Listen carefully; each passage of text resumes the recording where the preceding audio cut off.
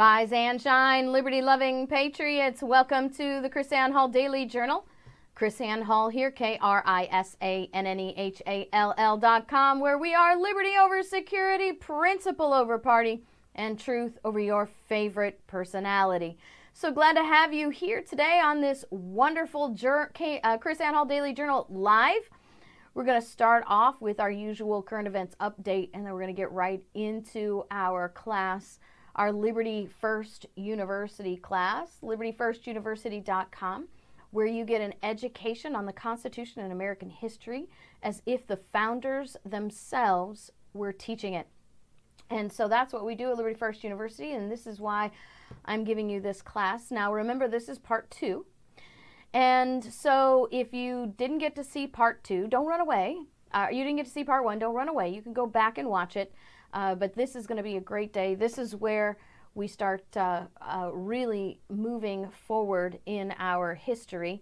Let me just mention to you, just so you can refresh your brains before we get into the whole history or our current events stuff, that we left off with the creation of the Sons of Liberty and the British Parliament's response to the King's revoking of several of the laws that were tyrannical on the American colonists with the Declaratory Act of 1766. So that's just to let you know where we left off at, and we'll start up there. But I wanted to talk to you about some current event things. I kind of keep things up to date on my Instagram channel. So my Instagram channel is kind of like a file folder for me. Okay, so the Instagram channel is kind of like a file folder where I store up stuff that I want to make sure, and then it gives me an opportunity to do a post for you as well. But I wanted to show you some things that are happening in America today, some things that you need to keep aware of. The first thing that I want to show you is, let's see, how's this going to work? Yeah. All right, so this man's name is James Bullard. James Bullard is the president and CEO of the Federal Reserve Bank of St. Louis. He did an interview on Face the Nation April 20th, and he put forward a federal plan that would create mandatory testing for every person every day, and people will wear a badge to prove they've been tested. Now let me just go ahead and read to you what he says. This is a transcript. If you go to my Instagram channel, you can see it, the transcript right there. Bullard says, "You know, I have good news for you, Margaret, because there's a solution using available technology to fix the economic part of this problem." Notice he said we have, right? We have. Who's that we, I wonder? Who's that we? Could that be Bill Gates and his board member, Dr. Fauci, and the CDC, who makes money off disease, and the National Institute of Health that makes money off disease? Could that be the people that we're talking about? He says, "You know, I have good news for you, Margaret, because we have," and then he pauses. Don't you love it when they pause? It's like he catches himself saying something that maybe he wasn't authorized to say. Not we. I mean, there is a solution, right? Not the Federal Reserve. The Federal Reserve wouldn't have anything to do with having solutions for a pandemic, right? No. Wait. I mean, there is, okay? We just happen to stumble across this idea. We didn't come up with this. This is where you face palm, you roll your eyes, and you're like, whatever. So, go back here. You have Face the Nation. There we go. He says, "You know, I have a good news for you, Margaret, because there's a solution using available technology today to fix the economic part of this problem. The solution is universal testing. What you want is every single person to get tested every day. And then they would wear a badge like they would after they voted or something like that," he says, "to show they've been tested." can we just pause there for just a second and think about that now, right? Where's the money going? If people are tested every single day and every single person, just think, who benefits the most from every single person being tested every single day? Well, obviously, the pharmaceutical companies, that's a no-brainer, right? Then you also have, well, and everybody that comes with the pharmaceutical companies, right? All the stockholders, all the investors, all the bankers that get money from them. But then you also have the people who are making the tests. You also have the people who are distributing the tests. And then you get the people who are recording the information. Who would that be? That would be Mr. Gates, of course, right? So testing every person every day, and then you wear a badge. Seriously? Let me ask you guys a question, because I know history is lacking in America, and proper history is lacking in America. But how many remember learning in history that Hitler's argument against the population of Jews in Germany was all premised around economic recovery? That's how Hitler got his power. That's how Hitler came into power.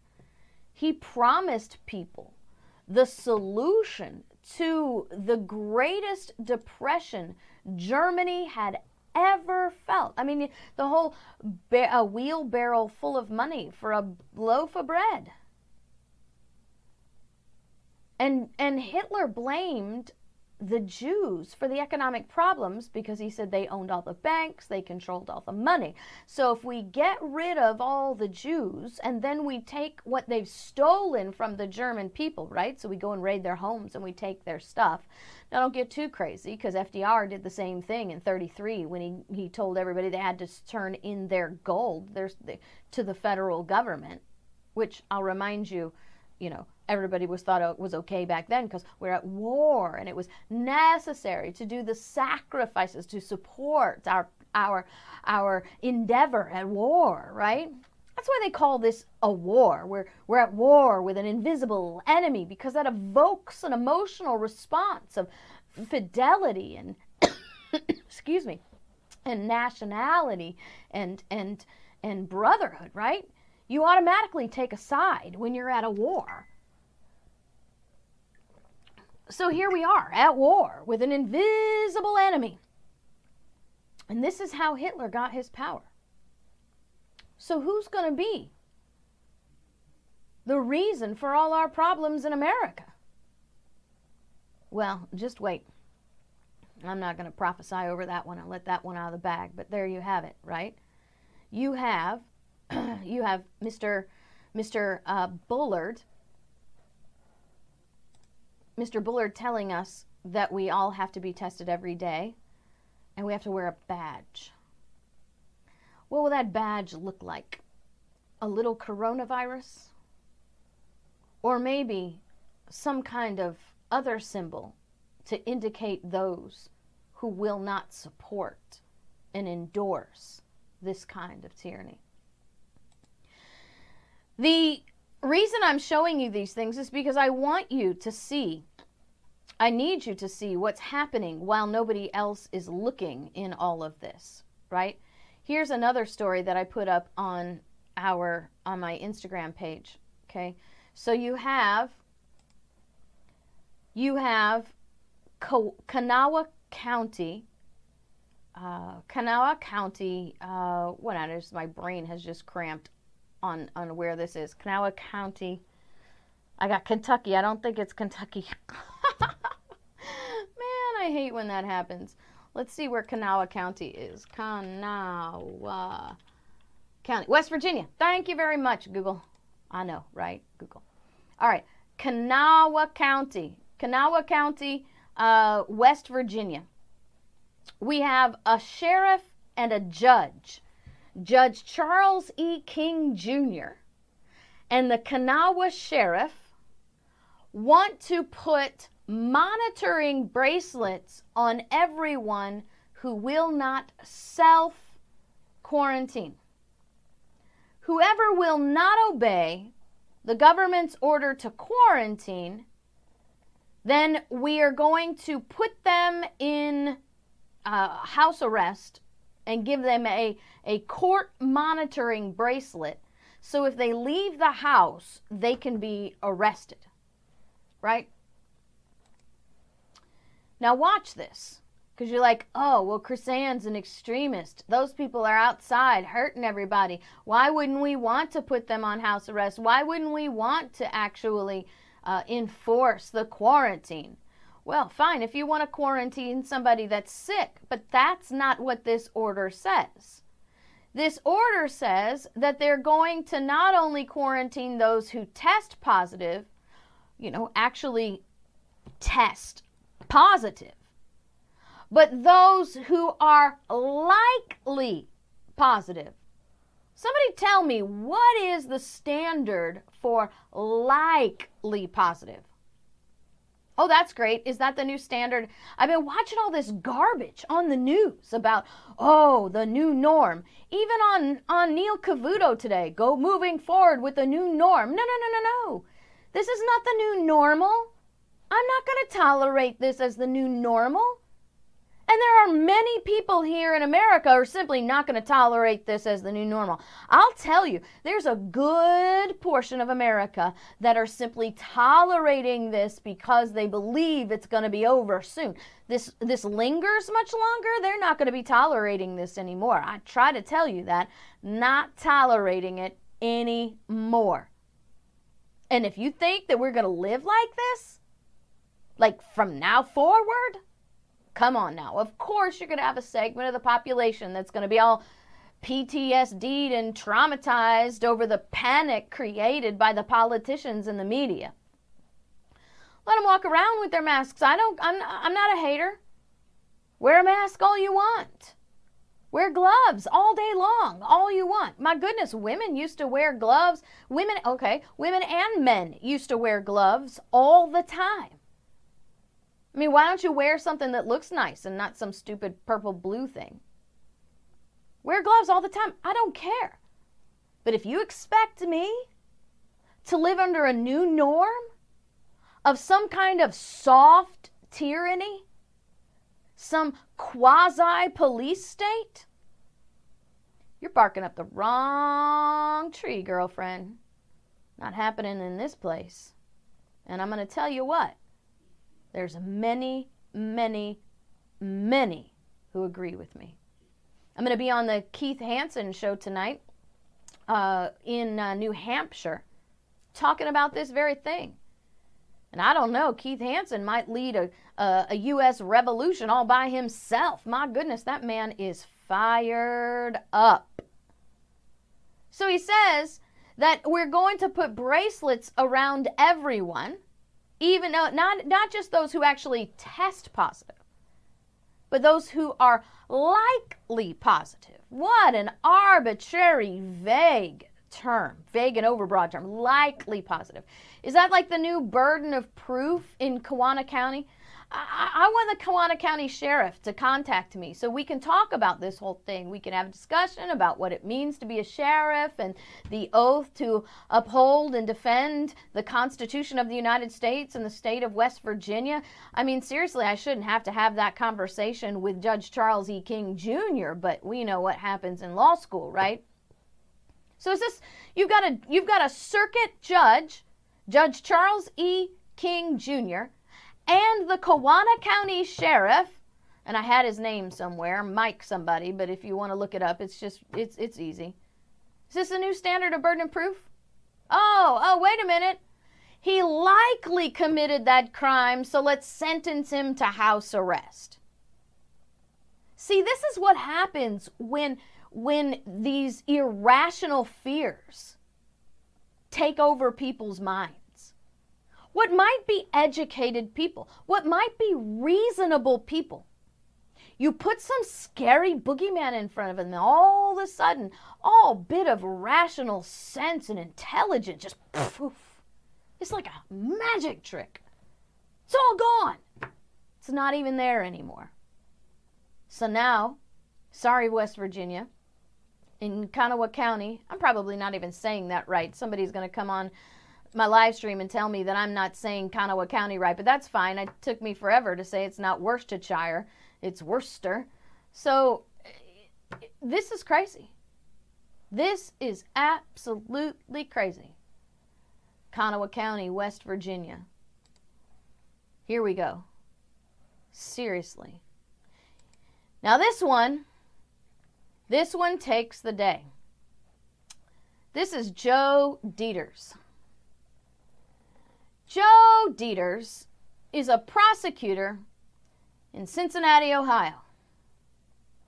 Joe Deter, county prosecutor, Hamilton County prosecutor, says this, and I'll try to say this without throwing up in my mouth. I just want you to know, all of you who are watching this on YouTube right now, this is what the face of a despicable tyrant looks like.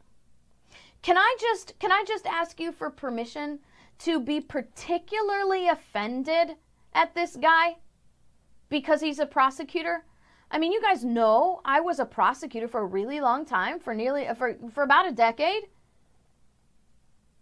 I believe in my heart, call me a purist, call me crazy, I don't know. I believe that prosecutors hold the highest office in the legal field. Call me crazy. I think prosecutors ought to be held at the highest standard possible in the legal field. Because a prosecutor is well, set aside the sheriff, all right? The sheriff's a given. He's a whole different animal.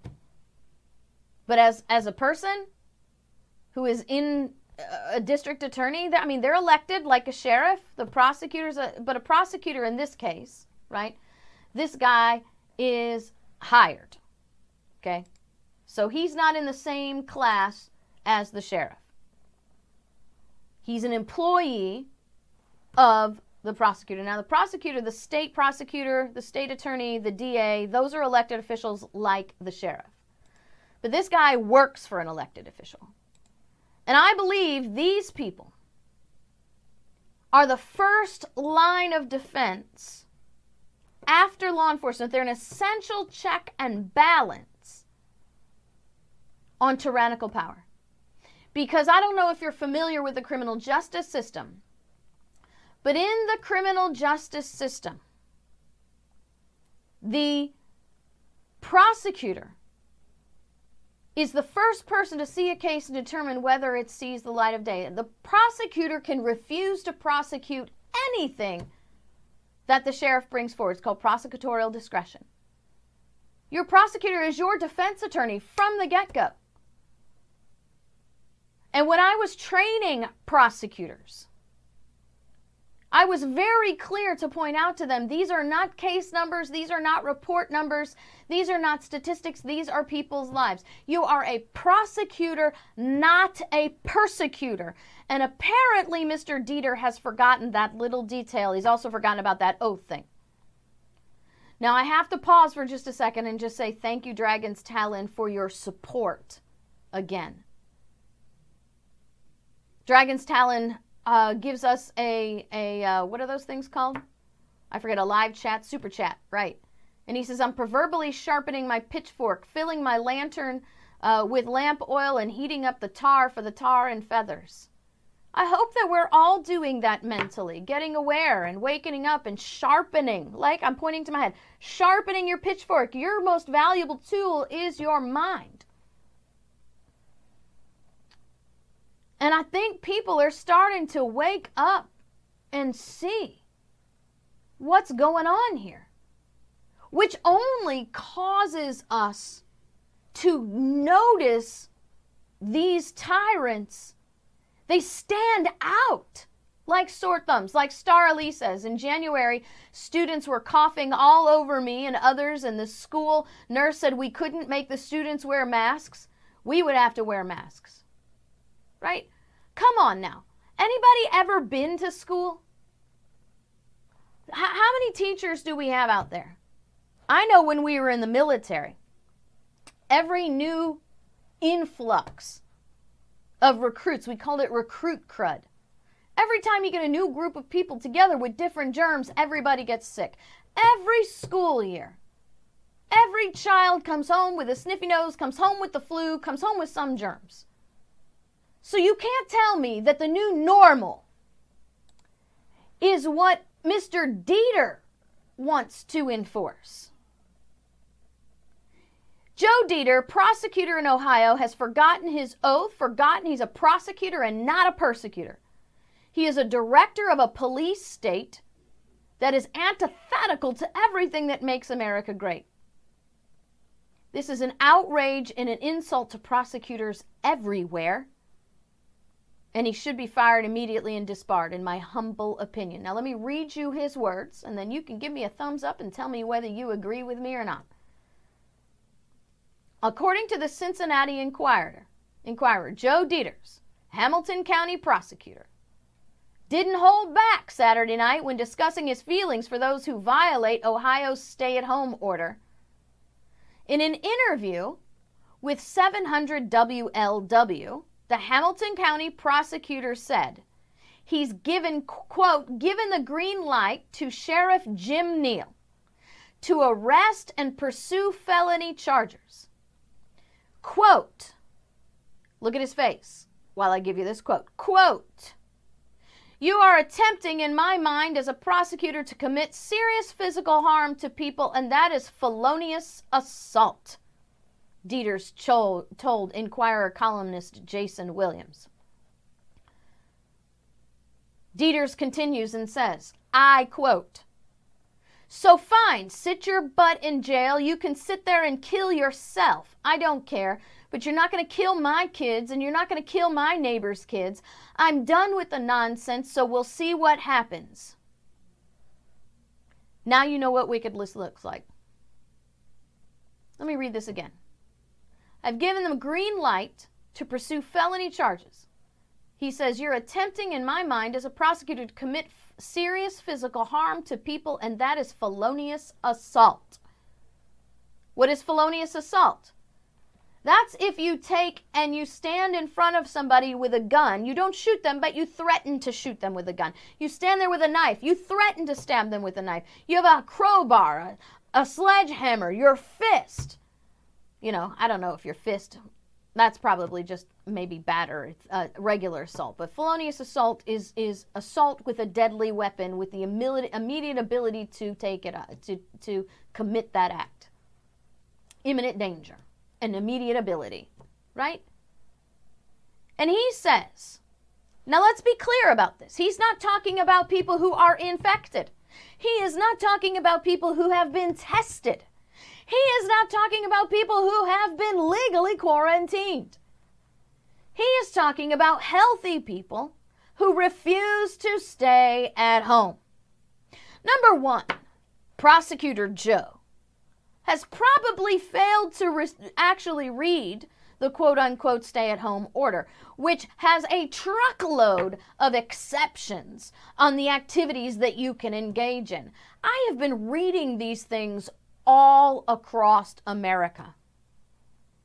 Now, as I mentioned the other day, I haven't read all of them, but I've been reading a large number of them. I have yet to find a single county stay-at-home order or a single state stay-at-home order that does not authorize you to leave your house for an essential service.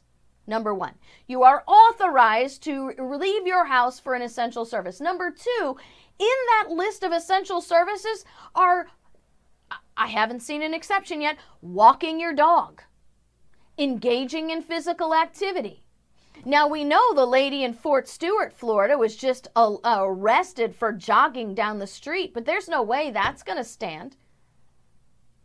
That's going to have to be dismissed because the orders specifically exempt personal outdoor activities in which you observe the 6-foot distancing, and she was jogging by herself.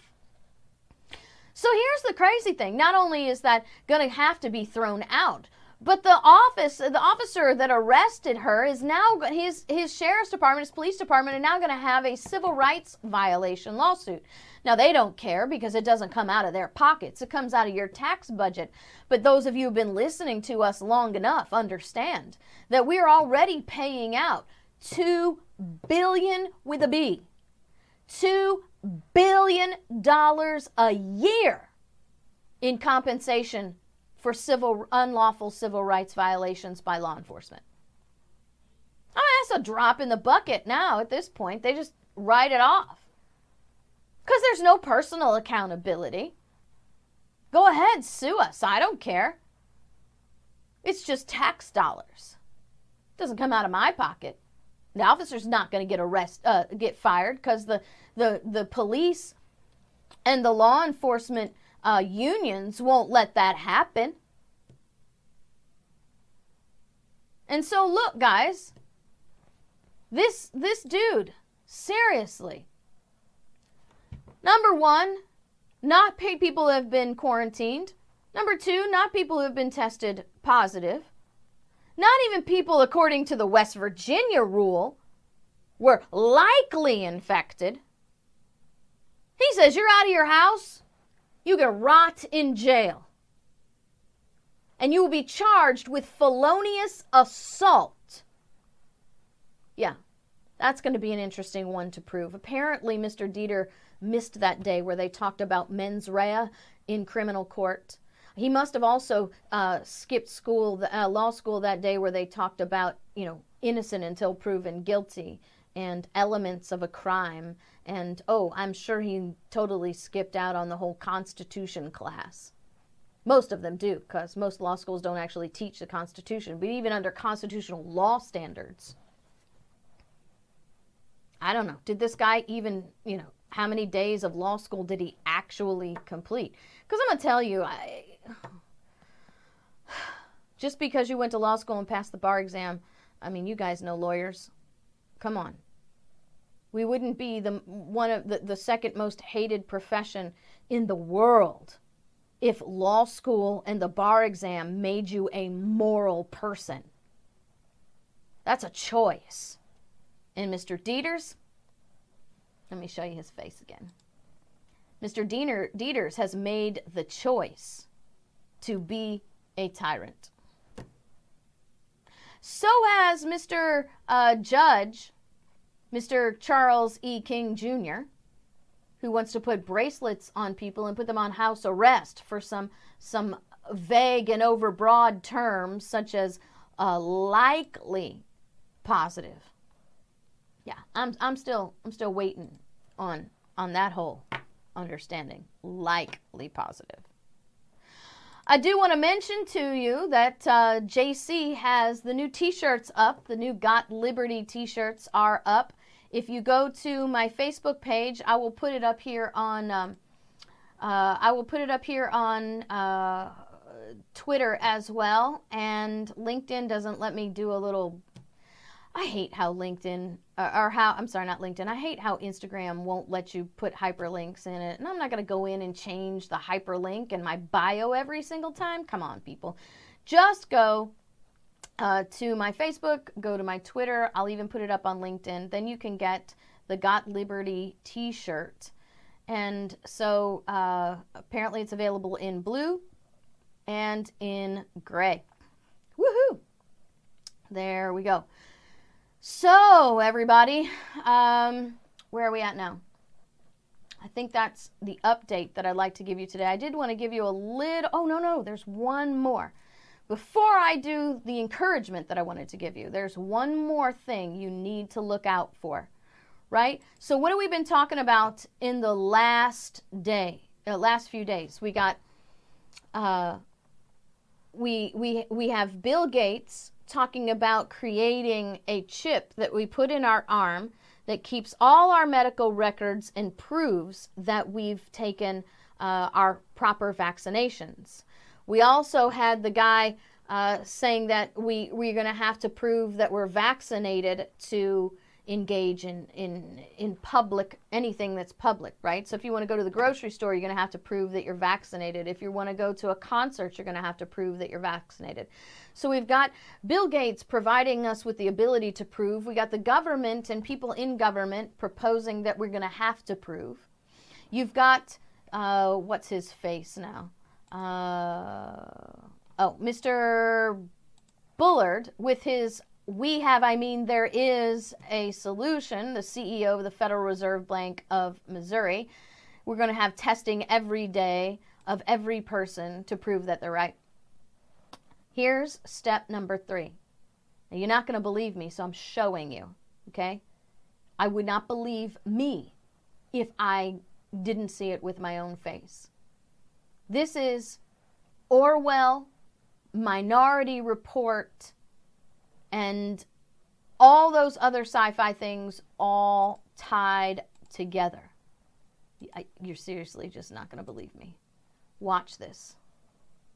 Here we go.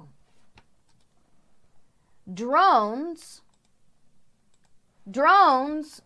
that can detect fevers and coughing will soon take to the sky. Dragonfly Inc., A History of Innovation, introduces the first quad something that has COVID-19 sensing drones in Australia. Dragon, D-R-A-G-A-N, fly. The drones are capable of monitoring fever-associated temperatures and heart and respiratory rates from a distance. They can also watch your behavior and see if you're coughing or sneezing. The drone will then report you. Look at this. This is crazy. The drones will be deployed at various hotspots around the country in Australia. However, it's unsure how soon these drones will be taking flight. Dad, does that make you feel all warm and fuzzy on the inside? Drones in Australia that can detect fevers and coughing. Now, you guys who have been listening for a while, you know this has happened to me. And it also happened to JC, right? We're at Walmart in the self-checkout doohickey where you scan it and nobody helps you. Twice now, once with me and once with JC, the AI in the self-scanner accused us of shoplifting. Refused to finish the transaction, put out this little red flashing light. The clerk had to come over and push in a code, and as soon as she pushed in the code, you saw this video replay of what we were doing where the AI accused us of shoplifting in Walmart. Now, what if the AI didn't depend on the clerk to come in and look at the video and clear it out?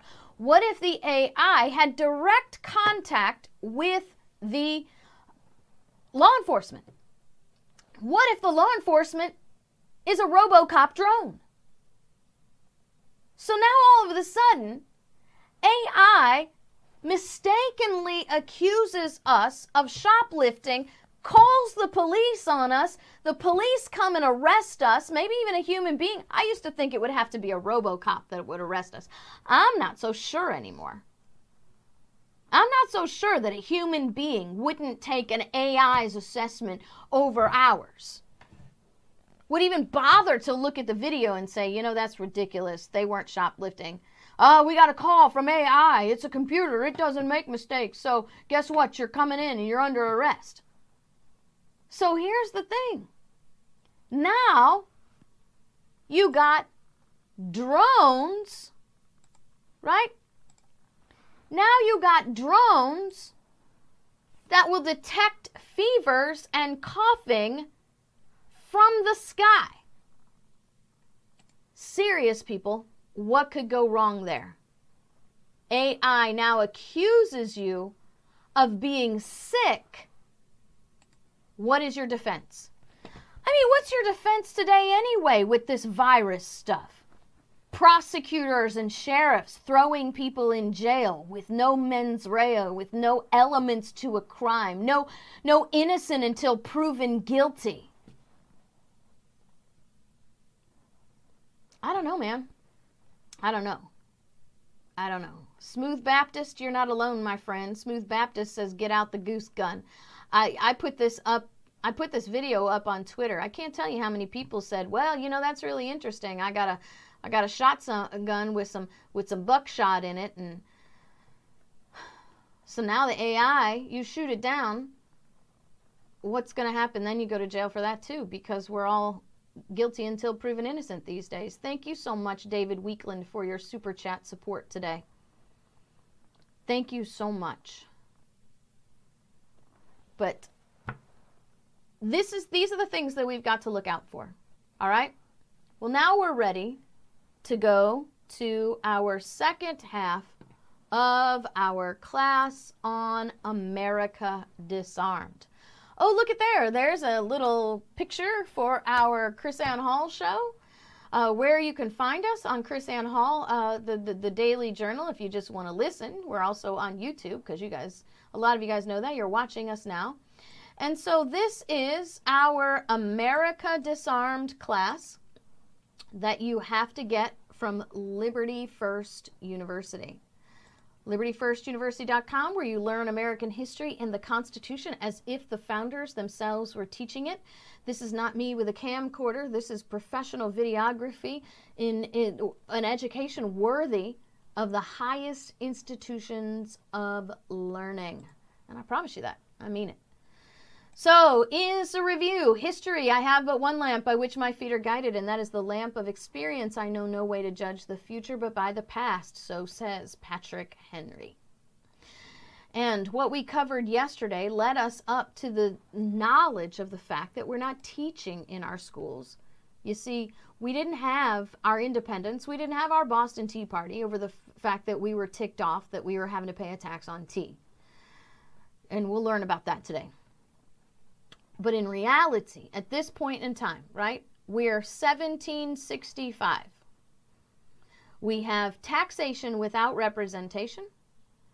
We have government mandating purchases and putting people in jail for not buying the mandated purchases. We have denials of due process, people thrown into prison ships and held indefinitely, and we have an unlimited exercise of power over the people. Is that not ringing any bells today? I mean, seriously, is there one thing here in this list from 1765 and a people who lived under the rule and reign of a king? Yeah, it was a limited monarchy where they had actually elected representatives, but even so, they had a king. Are we missing anything here? I don't think so. We talked about the protests of the Sons of Liberty, the mock hangings of their tax collectors. Not only were there mock hangings of their tax collectors, they had mock funeral processions where they walked down the street with coffins, you know, the old-time funeral processions. They still do them in some places around, especially in New Orleans, where they had the effigies of their tax collectors and customs agents on the side of the coffins. And they had they walked these coffins all the way to the cemetery. They put them in a grave, buried the casket, and then gave a eulogy to the death of liberty. Well, the protests made the king nervous. You know, they didn't have the presence of troops that they felt comfortable would control the people.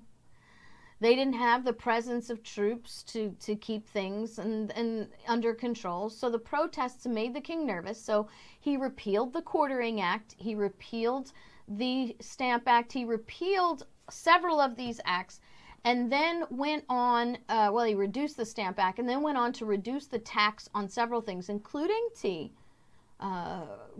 enormously. So you can't even say that it was about a tax on tea, because at this point in time, the king has actually reduced the tax on tea. Now, the people are so excited that the king is hearing their petition. The king is hearing their petition. And what's happened now, in the repealing, the people believe that the king is on their side and it's Parliament that's wicked. So, huzzah, huzzah, long live the king. They have a big party in New York City, put up a statue honoring George III. Now, while we're partying in New York and honoring George III by putting up a statue, Parliament is back in session and they pass the Declaratory Act. Parliament assembled hath, and of right ought to have full power and authority to make laws and statutes of sufficient force and validity to bind the colonies and the people of America, subjects of the crown of Great Britain, in all cases whatsoever. You know, of all the phrases, I think that subject to the crown of Great Britain is one of my favorites in there, because that's the Parliament saying, we have, as Parliament, a right and authority to pass whatever laws we want. And we have that right to do that over the American colonies because, in case you've forgotten, you are still subjects of the crown of Great Britain. Don't get so cheeky that you think you are under us, because you are. And then they say this term here, in all cases whatsoever. Now, when you're reading the writings of our founders, Jefferson is good at this. Adams is good at this. Paine is good at this. Patrick Henry does this. You will see them use this phrase over and over again, in all cases whatsoever. They use it and as a slur, as a derogatory term, and they say it. You can read the way they say it with such disgust in their heart, that the Parliament would have the audacity to say that they are completely unlimited in their authority to write and pass laws. Now, I will pause there for just a second and tell you that our Congress passed a declaratory act. It's called the Affordable Care Act, and if you want to know how, the Affordable Care Act is the exact same thing as the Declaratory Act. You're going to need to go for the whole course at Liberty First University, where I actually connect the dots for you and show you how the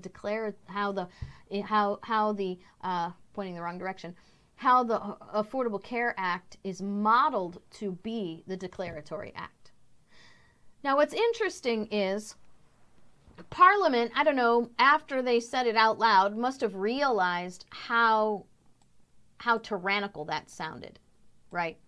So they came back with the amendment and said, don't worry, you know, we have the authority to write any law we want, but you can trust us not to abuse that authority. As a matter of fact, we'll put it in writing that we will pass no laws unless we've determined those laws to be, ready, fit for the good of the empire. So we have the authority to make any laws we want of sufficient force and validity to bind you in any way that we feel necessary. But trust us, we won't abuse that power. We promise that all the laws we make, we will ensure that they meet the standard of fit of the good of the empire. Right? Collectively, not individually. Samuel Adams said, among the natural rights of the colonists are these: first, life; second, liberty; third, property, together with the right to protect and defend them in the best manner that they can. Those are not collective rights. Those are individual rights, because he goes on to explain that those rights come to you through the first law of nature, the duty of self-preservation. You as an individual have the right to life, liberty, property, and that means you don't have the right to acquire someone's property, but you have the right to control the property that you acquire. Let me say that again. You have the right to control the property that you have dominion over. Because if it's your property, you have dominion over it. If it's your property and someone else has dominion over it, where they can tell you what you can and cannot build, what you can do with it, how you can use it, hey people, you don't own it. It's not yours. Your property is owned by whomever tells you how you can use it or not use it. I hope we realize that property ownership in America is merely an illusion at this point. So, here's the crazy thing. Parliament says, don't worry, we won't abuse that power. We'll make sure it's fit for the good of the empire. Our Supreme Court has made the same standard for our federal government, for our local governments too, actually, now that the Supreme Court has taken up jurisdiction over everything in the United States, quite unconstitutionally, mind you. No, but they didn't have the audacity to say that the federal government can do anything as long as they can make sure that it's fit for the good of the empire. That would be too telling of the mentality we're dealing with. Fit for the good of the empire. No, they said, look, everything the government does will trump your rights if the government can show a compelling governmental interest. See, that's how they can put that exception clause after the Fourth Amendment. The right of the people to be secure in their persons, houses, papers, and effects against unreasonable searches and seizures shall not be violated. No warrant shall issue but based upon probable cause supported by oath or affirmation, particularly describing the place to be searched and the persons or things to be seized. In order to have a reasonable search and seizure, there are 5 elements that must be present at the exact same time under the Fourth Amendment. You have to have a warrant. You have to have probable cause. You have to have it sworn before a court subject to due process. You have to particularly describe the place to be searched. And number 5, you must particularly describe the persons or things to be seized. All 5 must be present at the same time to be a reasonable search and seizure. But our Supreme Court has allowed our federal government and our state governments to turn all that to Swiss cheese by simply adding a comma after the period that's actually there and saying, unless it's a matter of national security. Why? Because the government then steps forward and shows that we have a compelling governmental interest in national security. And since the government can show they have a compelling governmental interest, the courts say, all your rights are out the window, and whatever the government wants to do, that they can create hath, and of right ought to have full power and authority to make laws and statutes of sufficient force and validity to bind the people of America. In all cases whatsoever, we determine a compelling governmental interest. So that's a little bonus for your education dollar there. So you can see how complicit our courts have become. So moving right along. What we have now is the organization of the people. Now, let me mind you, this is going to be 7 years later. You have the Boston Tea Party. Not about tea, but taxation without representation, mandated purchases, warrantless searches, denial of due process, and being subject to foreign courts and foreign laws. Because the British government was putting these people on prison ships, and the ones who actually went for their trial were being transported to Quebec. Now, here's the story that they don't tell you in school about the Boston Tea Party. If you want to know this story, then you have to read a history book called The Rise, Progress, and Termination of the American Revolution, written by founding mother Mercy Otis Warren. Mercy Otis Warren lived this. She was an anti-federalist writer. She was the first American woman historian, first American woman playwright, and first American woman political advisor. And she writes this history book, and she tells us that this picture that you're looking at, this painting, is a misnomer. This makes you think this is like a riot. That's not how it happened. According to Mercy Otis Warren, who actually lived this history, here's how the Boston Tea Party went down. Yes, they were dressed as Mohican Indians because it was not just simply to disguise their faces, but also as a symbol of liberty, because the Mohican government was a government most dedicated to liberty. And so they walked down the street, Mercy said, quietly, calmly, in rank and file. She actually said soberly. You see, they knew what they were going to do was going to be seen as treason. When they got to the docks, they boarded the ships. They asked the dock holder, the shipman, they asked the shipman for the keys to the holds. Calmly, without a fuss, without any threat or aggression, the shipmaster handed the keys to the Sons of Liberty. The Sons of Liberty walked over, unlocked the hold, took out the East India Trading Company tea, and threw it overboard. Now they threw it overboard, and it was low. Mercy tells us that it was low tide that day. And because they had made a promise to each other that there would be no actual souvenirs of tea, nobody would bring any tea at home. There were men jumping over the sides of the ship, stomping the tea into the mud to make sure there was nothing that could be saved. When they were done throwing the East India Trading Company tea over the side of the ship, they walked back to the hold, locked the hold, handed the keys back to the shipmaster, and quietly and calmly and soberly walked home in the same manner that they came. Now, that's not a Ferguson riot. That's not a Baltimore riot. The tea was a symbol of the tyranny because the East India Trading Company was the government monopoly. It was the government-mandated tea. And before you start listening to Barack Obama and how our protesters in Ferguson and Baltimore were like the Sons of Liberty, let me just mention to you that John Hancock and several of other men actually paid back the East India Trading Company for all the product that they lost. So they didn't loot television stores and burn down donut shops. They were making a political display. As a result, now our pace is going to pick up really quickly now. So let's make sure that we're paying attention and we're going, because this is now we have a catalyst here that is driving everything. As a result, the way this went down, the calmness, the organization, and the lack of resistance by the government in Boston really ticked the king off. So the king issues the Boston Port Act.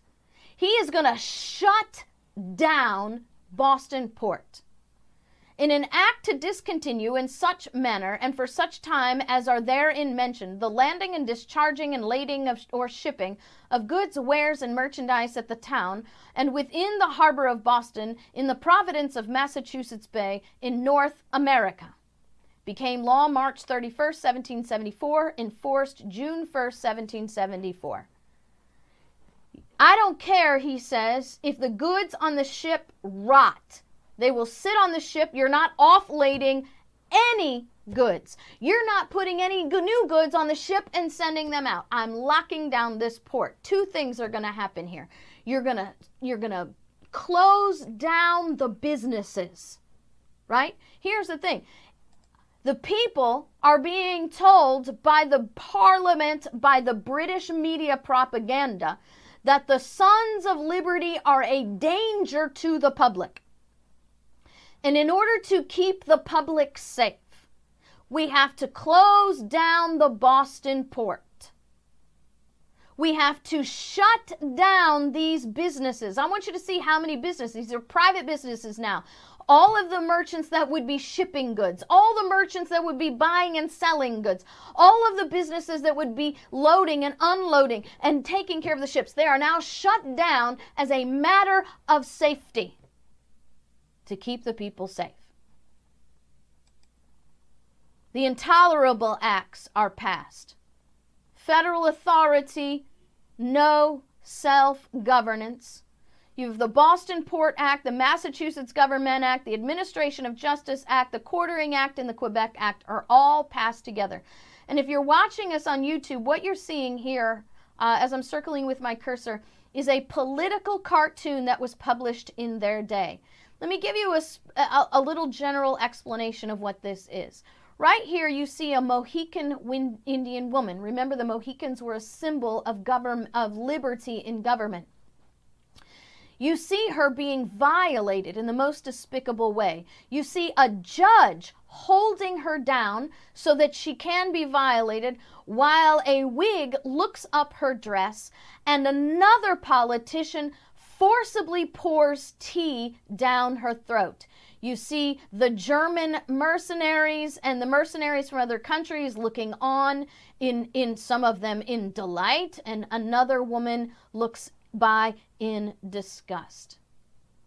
You see, they thought that these acts, the Boston Port Act, shutting down the private businesses, the Massachusetts Government Act, the Administration of Justice Act, the Courting Act, Quebec Act, they saw them as the most vile of violations of the people's liberty by interfering with their private business. We wouldn't know anything about government today interfering with private business, would we?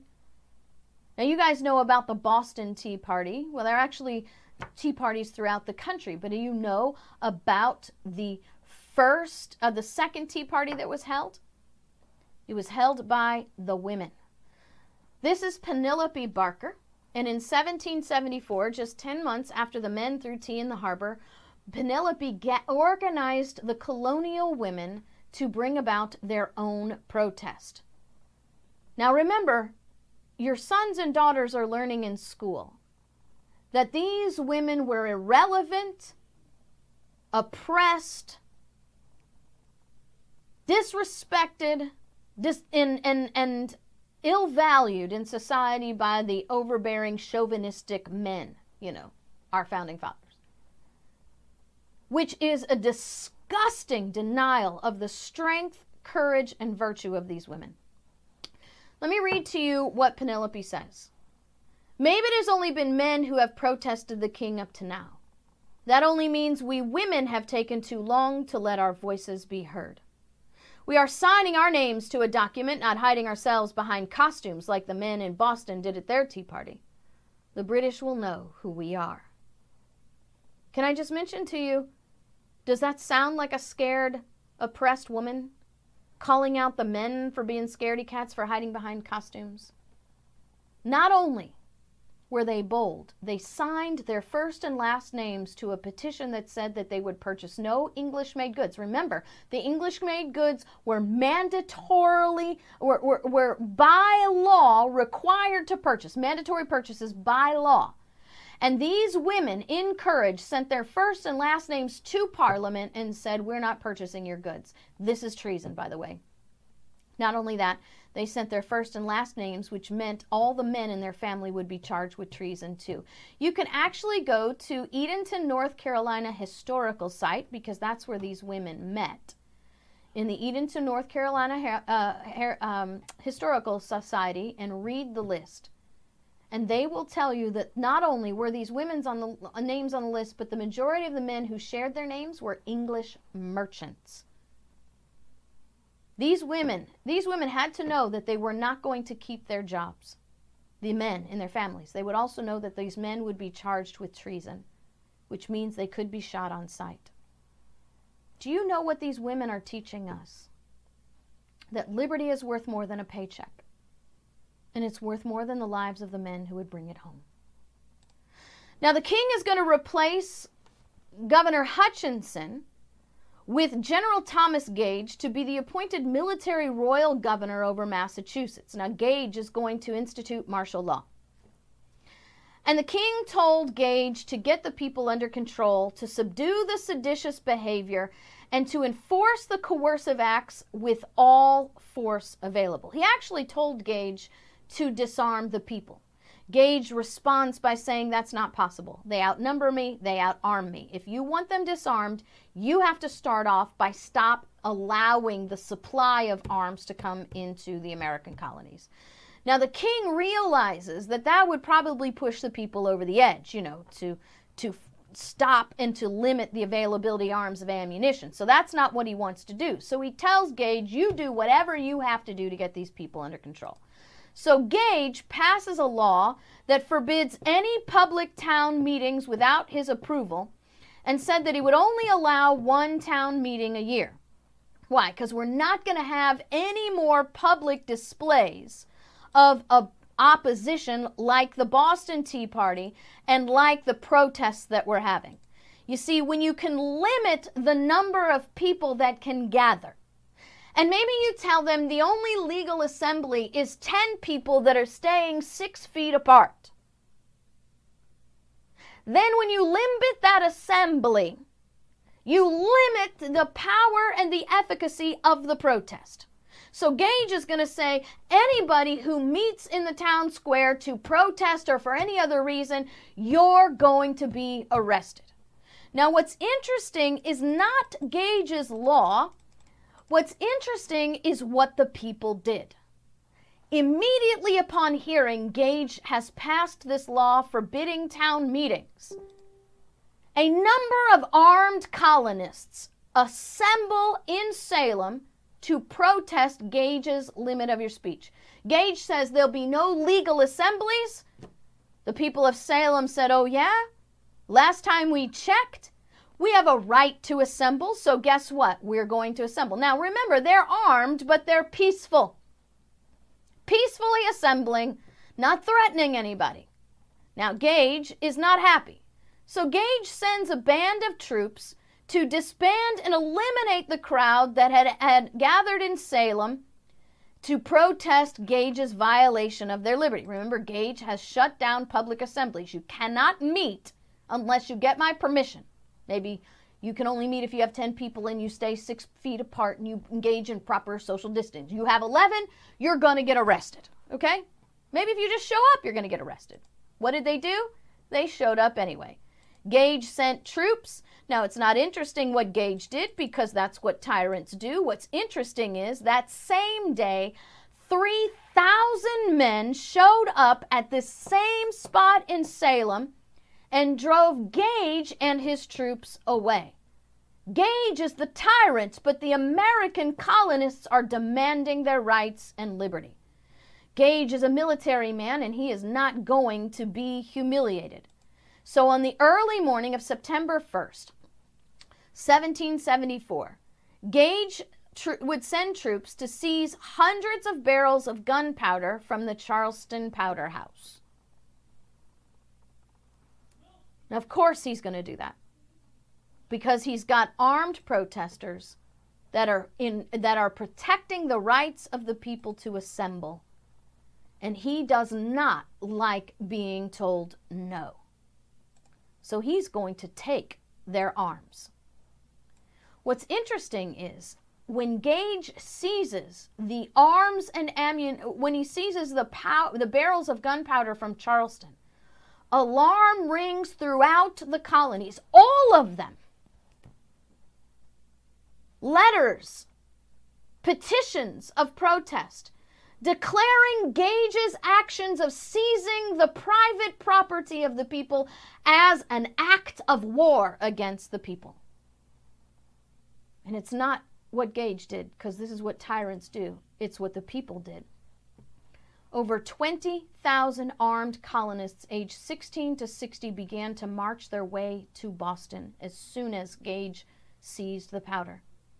5 days later, the militia of Worcester County took over their government from the rule of the king, replacing all leaders appointed by the king with those selected by the people. Because in the American colonies, government was chosen by the king. We're not a republic yet where we elect people, but now we're going to be. Because the king's men have become tyrants and the people are going to self-govern.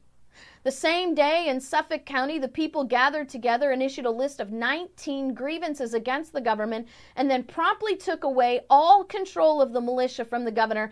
And I love this part.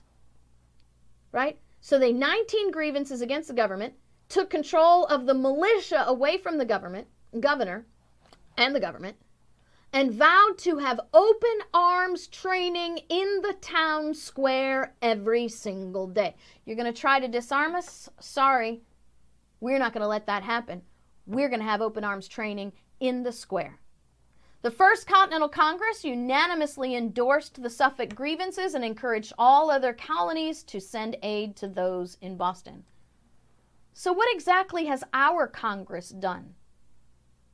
as governors across the states are denying people fundamental rights. And I'm not just talking about refusing to issue permits to carry guns. I'm talking about pastors being arrested.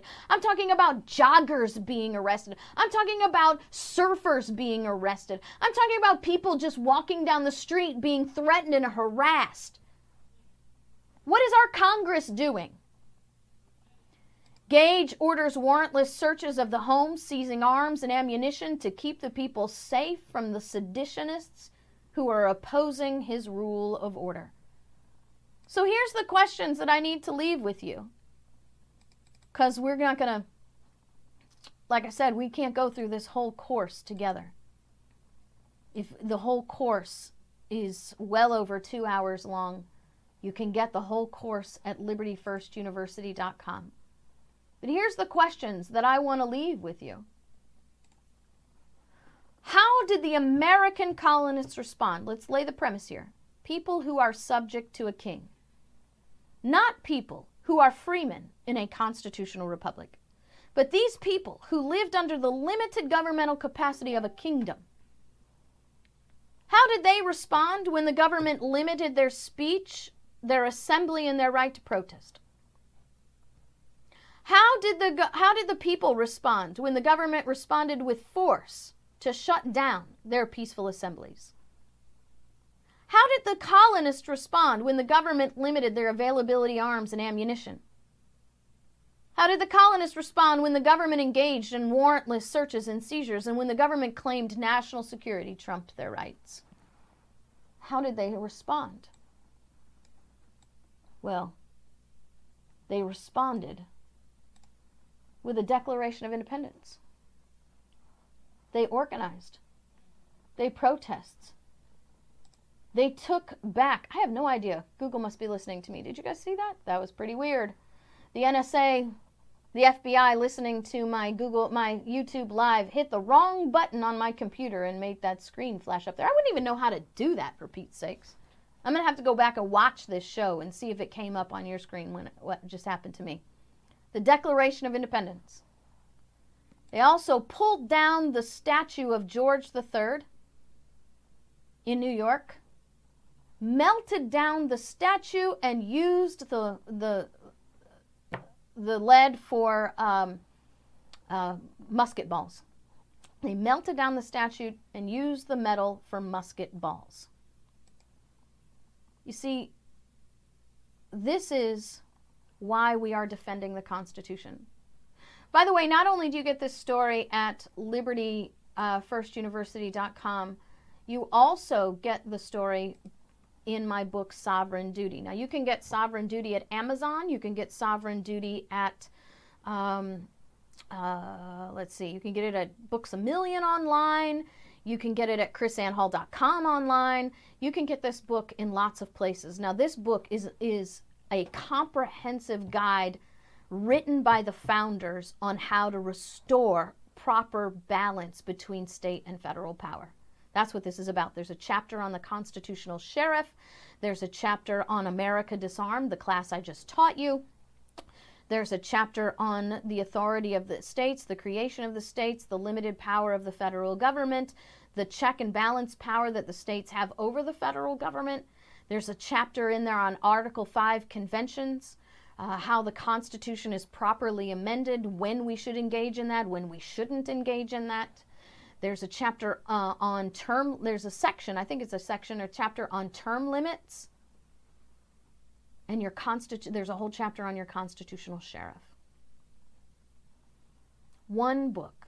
Not only that, the back of the book has pages and pages and pages of resources. I give you all my research.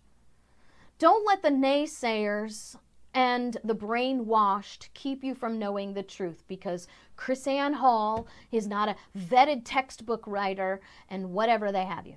I give you all my research because I want you to be the expert and I want you to know what this is all about. You have to become the expert on this. This is, by the way, if you're watching this on YouTube, this is a testimonial from Curtis Oda. He's a Utah State rep. He actually encouraged me to write this book, and he gave the first review. He said, KrisAnne, I got through your book over the weekend. Wow, Your research and knowledge about states' rights, the importance of the Second Amendment, and our sovereign duty to defend our liberty is so thorough and compelling. Every liberty-minded citizen should read and embrace your warnings. The only thing that I would correct Mr. Oda on is these are not my warnings. These are the warnings of the men and women who created our constitutional republic. So I hope you enjoyed this history. And I want to ask you,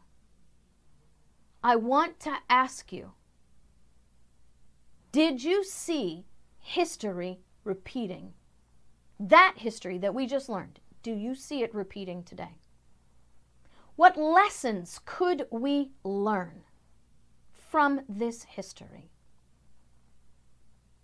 Just the knowledge of how these people responded, who are used to living under the tyranny of a king, how they stood up boldly, publicly, proudly for their God-given rights, without apology, when the same excuses you hear today. We got to keep you safe. We're doing what's best for you. If you don't comply, you can go to jail. You can rot in jail. You can kill yourself in jail. No, you're not going to get a trial. No, you're not going to be innocent until proven guilty. No, there's not going to be any due process. Just the rule, arbitrary, overbroad, vague rule by tyrannical people in power. History always repeats. Solomon said there is nothing new under the sun. Why? Because human nature never changes. We have lessons to learn. And it's our fault if we don't learn them. We must study and learn and then do. It is not enough to hold up a sign on the street corner one day. It's not enough to send an email or make a phone call. What you do must have follow through. And we must be organized and we must be united. Thomas Paine said, "It is not in numbers that we gather our strength, but in unity." So thank you for your super chat supports, everybody. Remember, you can support us also through Anchor by texting Impact 2020 to 33777. You can help us by going to chrisannehall.com and making your donations. You can even send a check in the mail. There's an address you can send a check in the mail to. We need your support, but we're going to do this regardless. We're not in this for the money. If we were in this for the money, I wouldn't have surrendered my job 11 years ago to have no income and no financial security at all. If we were in this for the money, we wouldn't have stepped out by faith and done what we did, and it would have done what we did. So, we are not a country, a union of states built on the premise of a police state. And we should not be quietly tolerating this. I'll give you one last warning from Samuel Adams, and then we're going to go. He said, "When we tamely suffer a lawless attack upon our liberty, we encourage it, and we involve others in our doom." He said it's a serious consideration that should weigh heavy upon our hearts, that ages and millions yet unborn will be the miserable sharers of our experience. What we tolerate today will become the new normal for our children tomorrow. The police state we tolerate today, even the soft police state that we tolerate today, will become the solid police state our children will live in tomorrow. Listen to the warnings, or be judged by future. please go to libertyfirstuniversity.com and get some education on this stuff. The book Sovereign Duty will help you too if you rather read than watch videos. But it's time for us to be a committees of correspondence and share the education so we can get to the point where we can organize and be united together. This is the education part because we've been denied for 177 years of proper education. So, those who are listening now, I'm looking at the numbers right here on the screen. You are now our Liberty First Communities of Correspondence, Committee of Correspondence. You are now the Liberty First Committees of Correspondence. Take this message and spread it far and wide. Encourage people to sit down and watch this message. You can download this whole course at chrisannehall.com through video download. You can get it on DVD. Sit down if you don't want to. If you don't want to invest in Liberty First University, you can get the videos all by themselves. But be the committees of correspondence that will inspire and ignite the sons of liberty for our future. What we do now will dictate how generations to come will live their lives. And we've got to stop waiting for the founders to return, to be resurrected. And we must stand up and be the founders of tomorrow. God bless you guys. I will see you next time.